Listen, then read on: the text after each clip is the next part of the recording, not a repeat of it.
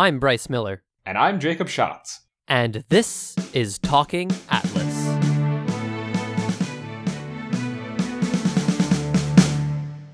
Sometimes on Talking Atlas, Jacob and I have opinions.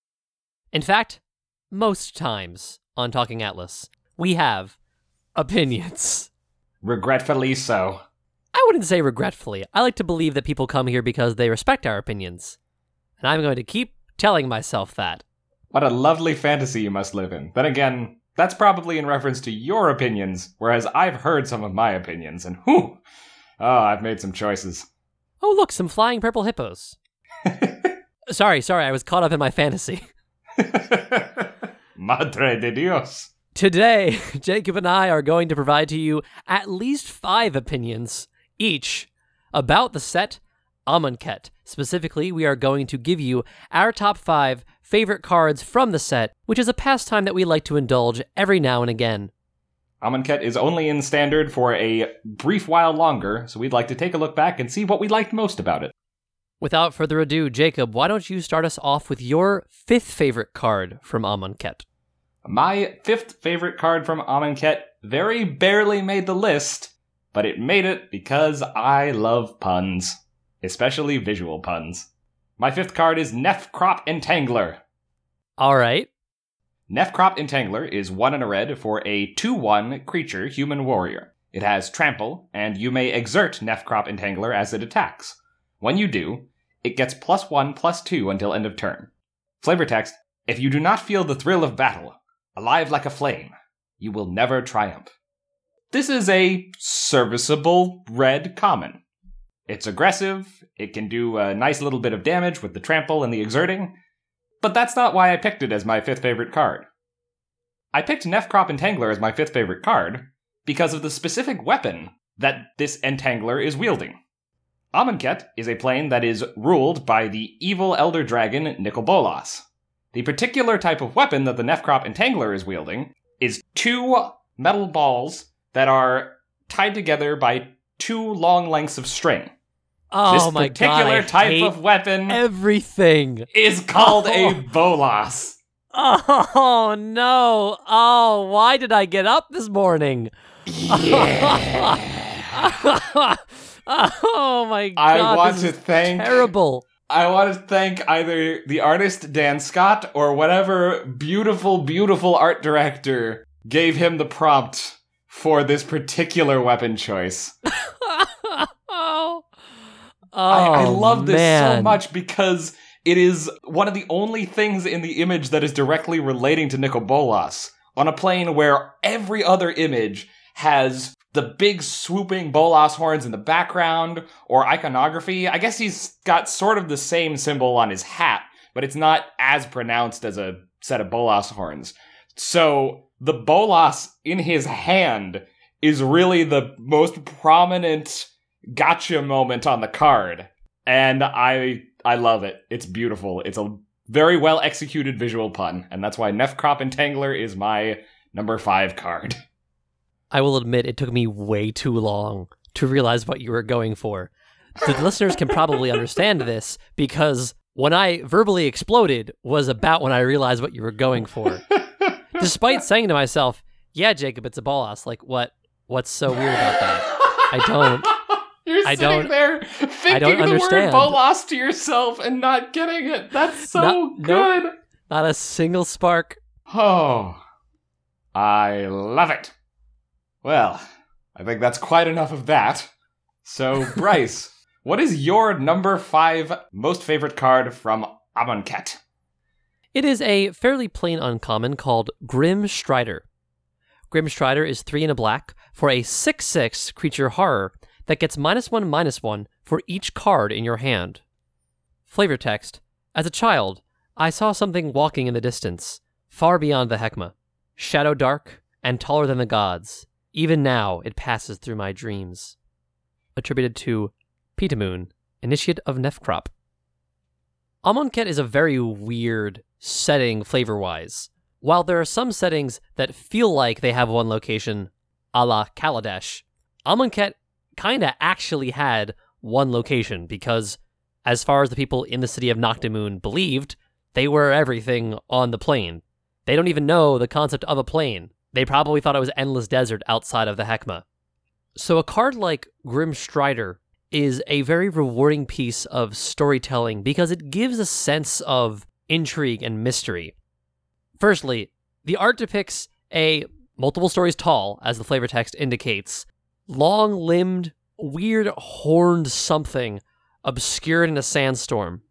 And even though this is a single piece of card art, as opposed to, say, me seeing this object in the background of a video game, it does the same work to indicate what might be elsewhere, what there is outside the Heckma. For Grim Strider in particular, what is this? Is it the remains of some former god? Is it the way the mana manifests on this plane? It creates these bizarre horrors? I don't know, but I'm looking forward to learning more about it and the world outside when we come back to Amonkhet.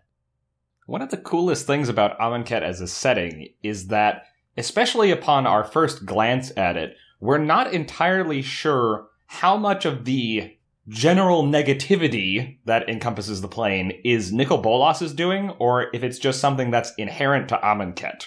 We learn throughout the course of the story that the curse of undeath that is pervasive across the plane, that anything that dies eventually starts walking around again, is inherent to this setting, and not just a part of Nicol Bolas's evil master plan. But that sense of uncertainty that is exemplified by cards like Grim Strider and other little details on the plane give it an extra dimension. This isn't just something that Nicol Bolas has ruined. This plane is weird. Something is wrong here. That's all for me and Grim Strider. Jacob, handing it over to you and your number 4. My number 4 pick is a little bit more straightforward in that it's just a pretty solid rare that allows me to do fun things in a game of Magic. My number 4 is Vizier of Many Faces. Vizier of Many Faces is 2 blue for a creature, shapeshifter cleric. It's a 0/0, but you may have Vizier of Many Faces enter the battlefield as a copy of any creature on the battlefield, except if Vizier of Many Faces was embalmed. The token has no mana cost, it's white, and it's a zombie in addition to its other types. Vizier of Many Faces also has an embalm cost of 3 blue.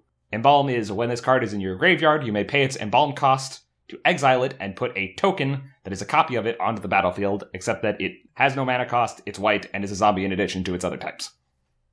I'm trying to think of a more articulate way to say clones are fun, but I can't, so I'll just say that clones are fun. Clones are fun. Clones are fun. Clones are fun.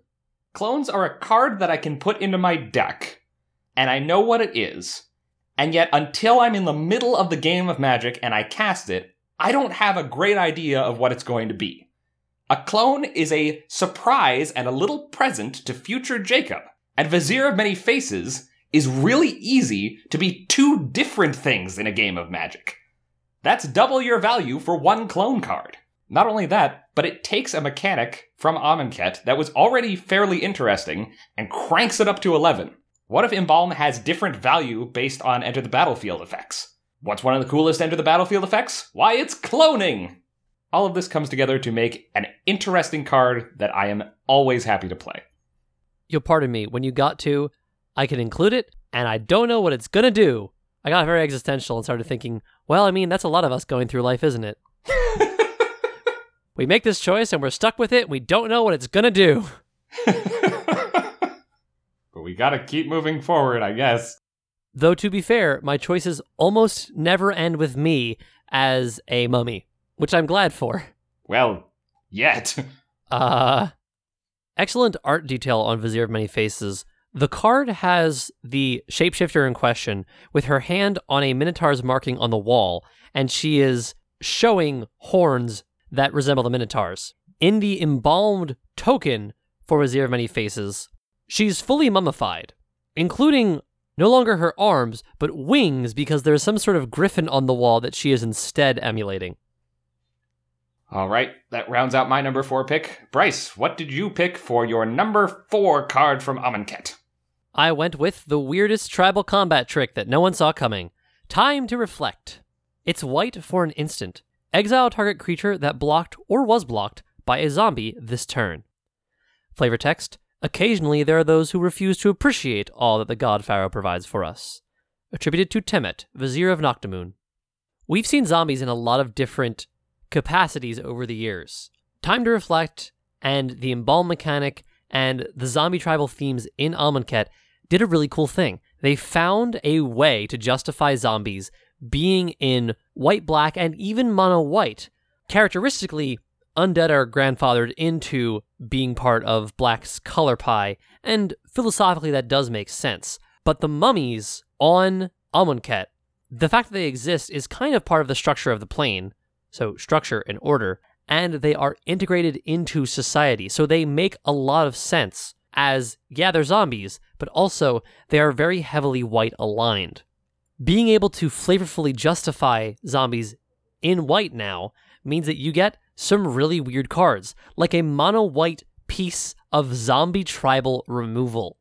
On top of that, you're enabling players to build much more varied decks of a given theme. A lot of Magic tribes are very locked into the colors that, well, they usually are. Goblins are mostly mono-red. Merfolk are mostly mono-blue. Every now and again, we get a cool way to push the boundaries, live outside the norms. You have a lot of multicolored goblins in Lorwyn Shadowmoor block. You have blue-green Merfolk tribal cards in Ixalan. Zombies are arguably one of the most storied, most consistent mono-black tribes, but now that we are getting a zombie tribal in a couple of other colors, you get it in blue in Innistrad, white on Amonkhet. If you're making a zombie tribal deck, you are no longer guaranteed going to be playing mono-black. In fact, in some ways, there's motivation to play at least 3 or 4 colors, and that's really cool. Not everyone's going to use all of them, and that's also fine. If you want to build a white-black zombie tribal deck, this set gives you the means to. When tribes reach outside of their standard colors, we get to ask more questions about the original colors of that creature tribe. And that's really cool to me. We start asking, what would I need to change about zombies, philosophically even, to make them this other color? These are questions that we don't normally ask about things that are so firmly established in the fantasy mythos and in Magic's set guidelines. So anytime that we start to branch out and figure out what would X look like if we made it color Y, worlds get richer, settings get more interesting. And that's another piece of why Amonkhet is so cool. That's my number 4. Jacob, go ahead and give us your number 3. I'm a simple man. Sometimes I like really big creatures every turn. And my number 3 card, Sandworm Convergence, gives me just that. Sandworm Convergence is 6 green for an enchantment. Creatures with flying can't attack you or planeswalkers you control, and at the beginning of your end step, create a 5/5 green worm creature token. Flavor text, cantankerous and territorial. Sandworms claim even the skies above their dunes. Sandworm Convergence operates on a number of satisfactory levels for me. The first, as I've said, big creatures every turn. The second is that, especially when I was starting out in draft, one of the things that I would fail to account for in almost all of my draft decks was the existence of flying creatures. So Sandworm Convergence gets around that pesky fact for me. Yeah, it's 8 mana, fine, whatever. But look, it turns off flyers! Everything's gonna be fine from now on. Third, works the word cantankerous into flavor text, which is something I can appreciate. Fourth, largest number of ineffective scale birds in the art, I think, ever. I was just looking at the scale birds. There's so many of them, and they're so unhappy with being eaten by a bunch of sandworms. And fifth and finally, it's a card about giant sandworms that has the word Dune in its flavor text. Just good enough to work. If the subject of a piece of art is interacting with the scale birds, are they really scale birds anymore? I think they're just birds. I think you're right. Scale birds, by the way, are more or less what the name implies. They are birds put into a scene to give you the scale of usually something very large. If you hadn't heard that term before, start thinking about it when you look at Magic cards. You will see so many scale birds, which is fine. They do get the idea across of, this thing is large. Whenever I see this card, I think about Would this be useful in Super Friends? Unlike most enchantments that involve attacking, it does stop people from hitting my planeswalkers. But I'm not sure stopping flyers in 1 token per turn is worth it. Especially for 8 mana. I recognize this is on my favorite cards list, but 8 mana is a lot. Even Jacob can acknowledge that a card might be enjoyable and impractical. That's pretty much my main MO. That's 3 up, 3 down for me. Bryce, what is your number 3 card from Amonkhet? It is everyone's favorite bird dad, Kefnet the Mindful. Yay! 2 and a blue for a 5/5 legendary creature, God. Flying, indestructible. Kefnet the Mindful can attack or block unless you have 7 or more cards in hand. 3 and a blue, draw a card. Then you may return a land you control to its owner's hand. Of the 5 gods of Amonkhet, well, the 5 monocolored, not totally corrupted gods from Amonkhet, Kefnet is definitely my favorite. Part of why I am using him to highlight the incredible art of Chase Stone. Chase Stone made all 5 of the gods. And while I'm sure a lot of guidance came from the style guide for Amonkhet, he knocked these out of the park. They all feel tremendous. They're larger than life. These are unconditionally massive. Funnily enough, Bird Dad's scale is helped by some scale birds. I also enjoy Kefnet the Mindful because in some ways he feels like a callback to one of my pet commanders, Patron of the Moon. Patron of the Moon is 5 blue for a legendary creature, Spirit, with Moonfolk offering. You may cast this card anytime you can cast an instant by sacrificing a Moonfolk and paying the difference in mana costs between this and the sacrificed Merfolk. It has flying, it's a 5/4, and it has 1. Put up to 2 lands from your hand onto the battlefield tapped. Mechanically, these 2 cards do a little bit the opposite, but the point of Patron of the Moon is that he plays well with the Moonfolk, which was a tribe from Kamigawa with activated abilities that return your lands to your hand. So Kefnet is relatable to Patron of the Moon, and actually a pretty fine fit for a Patron of the Moon deck. And if we ever happen upon a least favorite cards episode for Hour of Devastation, you will certainly hear me complaining, and by complaining I mean probably crying, at the death of my favorite bird dad. It was kind of the worst. It was remarkably impactful. Good job storytelling, but also, why? I don't always play blue, but if I did, I'd want to swing with a 5/5 flyer with a full grip of cards in my hand. That seems like the timmiest way to play blue, and Kefnet enables that. We are moving through our lists at a remarkably quick pace. Jacob, we're on your number 2. My number 2 card from Amonkhet is an understated common, still pretty playable. Any visual puns? No, this one is pure visual poetry. Ha! My number 2 card is Splendid Agony. Splendid Agony is 2 and a black for an instant. Distribute 2 -1/-1 counters among 1 or 2 target creatures. Flavor text: wherever you are in the city, you can feel the presence of the god pharaoh. Take comfort in that.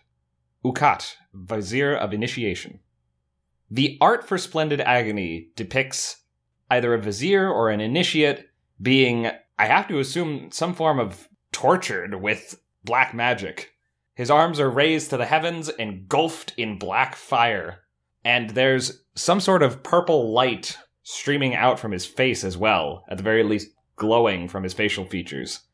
And his arms are raised in the same pattern as the giant horn monument behind him, from which you can see the second sun drifting ever closer to the center of the horns. One of the challenges of Amonkhet as a set is that it had to be 1 set worth of the uphill part of a roller coaster ride. You know what's going to happen when you get to the top. You know exactly what this thing is built for, but you still have to sit and ride it all the way up, waiting and waiting until you get to the crest of the hill. We know Nicol Bolas is going to be here.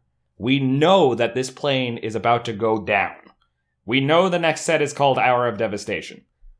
But creating Amonkhet as a setting before that happens, and having exactly 1 set to get us in the mindset for what this place is, And what's going to be lost is a Herculean feat. You have to establish Noctimoon, but you also have to establish that Bolas is already in control of the place despite not being there. And cards like Splendid Agony, with the direct references to the presence of the God Pharaoh, remind you that no matter how cool this place is, it's gonna burn. Today's trend of Bryce responding to Jacob's favorite cards seems to be getting sidetracked with minor unimportant details. In this case, I was wondering why this person was a glowing purple-eyed cyclops. Eventually I realized that was their mouth, and the eyes were above it. Oh my goodness. I can't unsee this person being a cyclops. A cyclops with no mouth. There's probably some metaphor in there for that, too. I don't know. Art's all about interpretations. What are you going to do? Clearly misinterpreted. All right, we're finished with my number 2 card. Bryce, what is your number 2 pick for Amonkhet? Remember a moment ago when I told you that Patron of the Moon is one of my pet commanders? Well, the next card is relevant to that. This is Sun-Scorched Desert. It's a land of subtype desert. When it enters the battlefield, it deals 1 damage to target player. It has tap, add C to your mana pool. Flavor text: the only relief in sight is a mirage. I do not know how Wizards managed to have not 1 but 2 cards relevant to my favorite, well, not my favorite, but one of my favorite obscure commanders. I don't know. I don't understand it, but I'm going to appreciate it. Patron of the Moon is a wonderful combo engine with the right cards. I made reference to the Moonfolk, who have activated abilities that let you bounce your lands back to their owner's hands. With Patron, a Moonfolk, and this next card, you can start to get a combo engine going. This card is Amulet of Vigor. 1 mana for an artifact. Whenever a permanent enters the battlefield tapped and under your control, untap it. It's plain to see that playing 2 tapped lands for 1 mana is pretty okay when you actually profit mana off of that. More importantly, though, if you have one of those sources of bouncing lands back to your hand, you can start to combo, especially if something is making your lands produce more than their 1 bit of mana, or if the effect that bounces them requires no mana, such as Cloudstone Curio. Now we have an issue, and that issue is one of math. The activated abilities of Moonfolk vary in mana cost from about 1 to 5. In an ideal world, you would have the least expensive mana cost for an activated ability possible, that is bouncing 2 lands to your hand. Then, if you have any means of making your lands produce more than their usual 1 mana, you can generate infinite mana. Unfortunately, these stars, or moons rather, do not always align. In these situations, you sometimes end up in a big ol' do-nothing loop, where you get to return 2 lands to your hand, and then replay 2 lands, but profit no mana. Sure, if you have a landfall creature, you might do something, but usually you do nothing. That's where Sun-Scorched Desert comes in. By virtue of being a land that can deal damage in a mono-blue deck, it turns those do-nothing loops into actual combo kills. For this reason, I would say that Sun-Scorched Desert is probably a Patron of the Moon staple, and I was very glad to have one for my deck. My snide comment for the day is, as someone who's played against your Patron of the Moon deck, I'm very glad that you now have a way to close out the game. I'm pretty sure, not 100% sure, but pretty sure that we once had a 1v1 game that involved me comboing out with Soratami Savant, which is a Moonfolk that counters target spell unless you pay 3 with her activated ability. So I couldn't kill you, but I could counter every single one of your spells until I did. Yep. That's magic. For one of us, at least. For certain definitions of magic, yes. But enough of me torturing you with games that probably didn't end the way you wanted them to. Jacob, hit us with your number 1 favorite card from the set, Amonkhet, which I am trying to extend more and stall and make a joke of the repetition we have, but I can't, so go! I think we got somewhere with that. I'm pleased. My number 1 card for Amonkhet. We don't have planeswalkers in these lists terribly often. Someone's going to go find some stats on that and correct me, but it feels like we don't get planeswalkers very often. And I know we've never had a planeswalker take the number 1 spot on our lists. Good news, everyone, that has changed, because my number 1 card from Amonkhet is Nissa, Steward of Elements. Nissa, Steward of Elements, is X green-blue for a Planeswalker Nissa that enters with X loyalty counters. Her +2 is Scry 2. Her 0 is look at the top card of your library. If it's a land card or a creature card with converted mana cost less than or equal to the number of loyalty counters on Nissa, Steward of Elements, you may put that card onto the battlefield. And -6. Untap up to 2 target lands you control. They become 5/5 elemental creatures with flying and haste until end of turn. They're still lands. Mechanically, a Planeswalker that has X both in its casting cost and starting loyalty is weird. And as we've established, I like weird cards. That's not where the weirdness ends with this card. There's also the biggest discrepancy between one ability's text length and another ability's text length on this card. The 0 ability takes up 5 lines of text. The +2 ability takes up 2 words if you count a numeral as a word. Not only that, but the X in both casting cost and starting loyalty has a very strange effect on when you're going to want to play this card and how you're going to want to use the card when you play it. Because the 0 ability is built around how many loyalty counters Nissa already has on her when you activate it. Sometimes there are complaints about the design of Planeswalkers. There's a pretty standard template that most Planeswalkers end up in. The plus ability is some amount of mild advantage, whether it's board advantage or card advantage. The minus ability is better card advantage, usually something that protects the Planeswalker while it's on the field. And then the ultimate is win the game.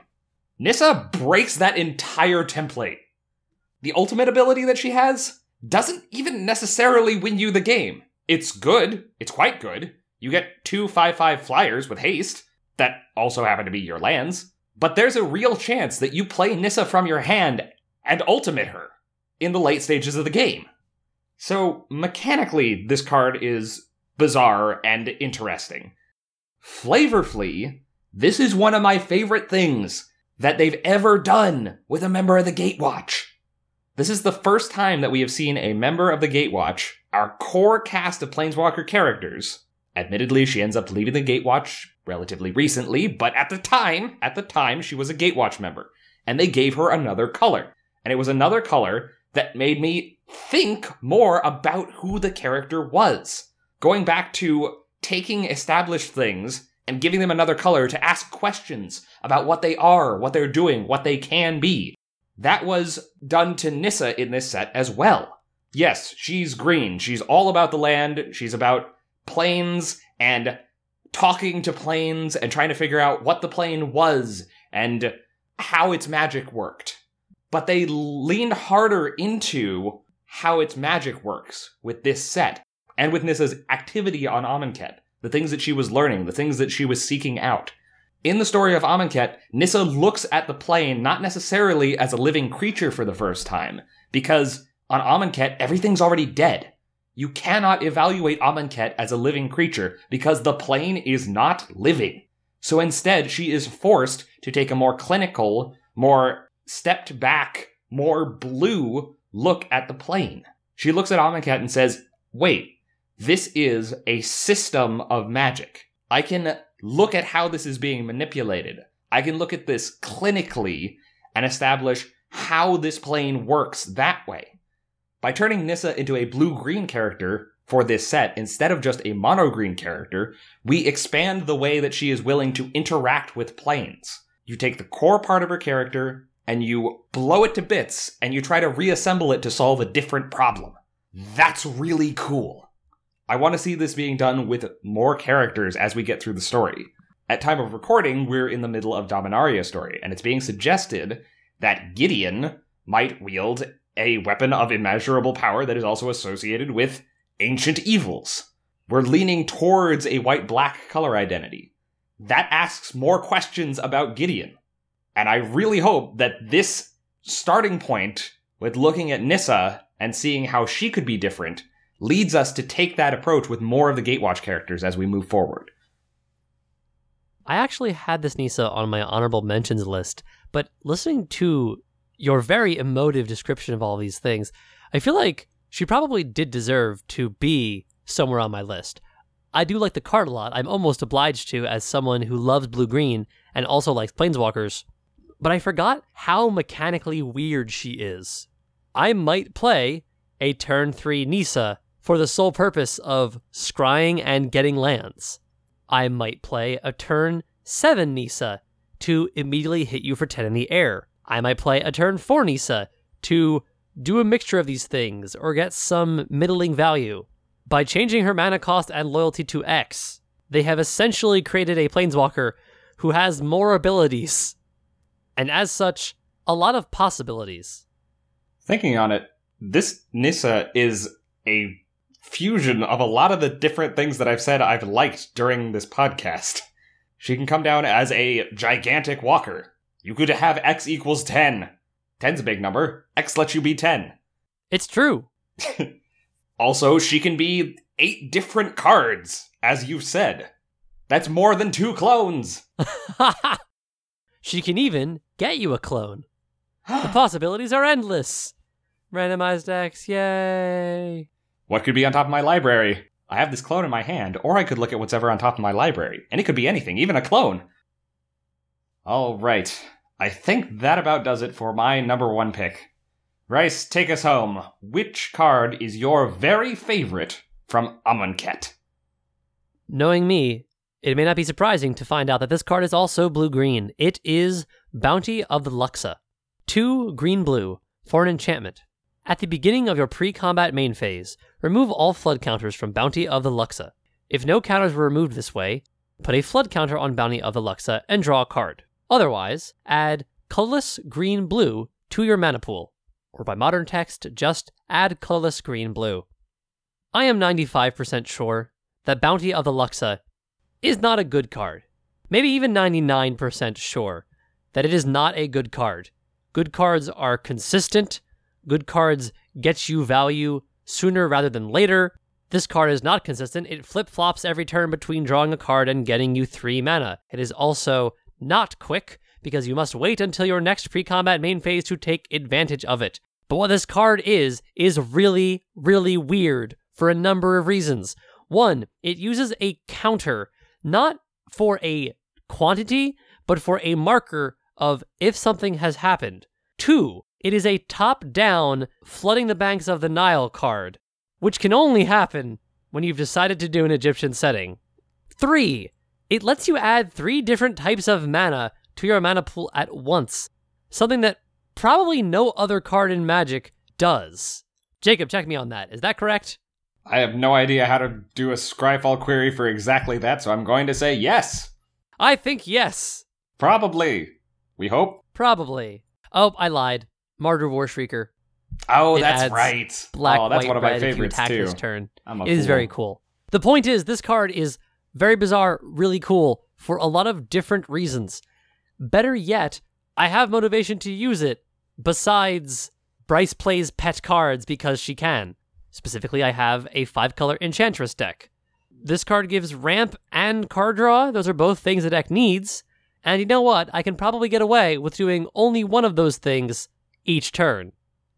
The card may be complex, but the reasons are simple, for which Bounty of the Luxa is my number 1 favorite card from Amonkhet. Funnily enough, this card made it onto my honorable mentions. Haha! Because it is very weird. In fact, it's so weird that its most direct mechanical predecessor is the original Homarid. I'm sorry, excuse me? The original Homarid is 2 and a blue for a 2/2 that has the following oracle text, because I'm not gonna sift through its original text. Thank you. Homarid enters the battlefield with a tide counter on it. At the beginning of your upkeep, put a tide counter on Homarid. As long as there is exactly 1 tide counter on Homarid, it gets -1/-1. As long as there are exactly 3 tide counters on Homarid, it gets +1/+1. And whenever there are 4 or more tide counters on Homarid, remove all tide counters from it. It is a card that mechanically represents the rising and falling of tides, just like Bounty of the Luxa. To be clear, this card's closest mechanical ancestor is over 23 years away. That's incredible. What's not incredible are hominids, but I'm going to put that aside for now. It just goes to show how weird a card this is. And it's a much better design than original hominid is. That's true. This card may not be very good, but it's not quite that bad. And more to the point, it's just more interesting. There's not a whole lot of difference between a 2-2, a 1-1, and a 3-3 over the course of 4 turns. Bounty of the Luxa does something different every turn. I think we got through our top 5s with a little bit of time to reflect on our honorable mentions. Haha! So Jacob, you have any honorable mentions you'd care to share? Or mention, as it were? Oh, do I? The first honorable mention is Approach of the Second Sun. It's a little too good to actually include in my top 5, and I'm still kind of miffed that it's not a story spotlight card, since all of the stories opened up with the Approach of the Second Sun. Some of you might be saying, that's not how a spotlight works. I say, hush. I look forward to our return to Amonkhet and the story floodlight cards. We wanted to highlight every card in this set, so we made them floodlight cards. We put the Planeswalker symbol behind every card. I would buy more of that set, if I'm being completely honest with you.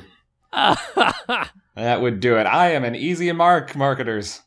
I have a few other honorable mentions besides Approach to the Second Sun. Blood Rage Brawler, which is 1 and a red for a 4-3, and after that I just stop reading the card. When it enters the battlefield, you have to discard a card. But who wants lousy cards when I could have a 4-3 right now? There's also Lay Claim, which is 5 blue for an enchantment aura. Enchant permanent. You control enchanted permanent. It has cycling 2. That doesn't matter. Kefnet's hand is gigantic in the art. And that's the most important thing on this card. It looks like a moment straight out of Monty Python. Giant hand coming out of the sky, taking something. This is mine now. Yoink. You can get it back once you've cleaned your room. Aw, Bird Dad. Oh, Bird Dad. It's also a scaled dragon that does not help with the scale because the hand is very far in the foreground, the rest of Kefnet is very far in the background, and the dragon, I got no clue where the dragon is supposed to be in comparison.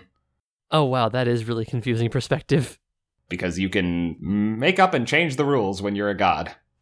Wait, I understand. The issue is that the back part of Kefnet's forearm that is hitting that obelisk, his wing goes all the way out of shot to the right, and it's a bronzy color. His bracery thing is a bronzy color, and it runs into an obelisk that is brown. So when I first looked at this card, I thought the hand was somehow coming from all the way out of shot, despite Kefnet being nearly centered in shot.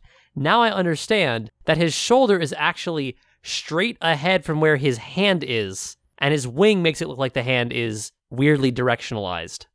The shapes are a little bit muddied, but it's okay because Bird Dad is best dad.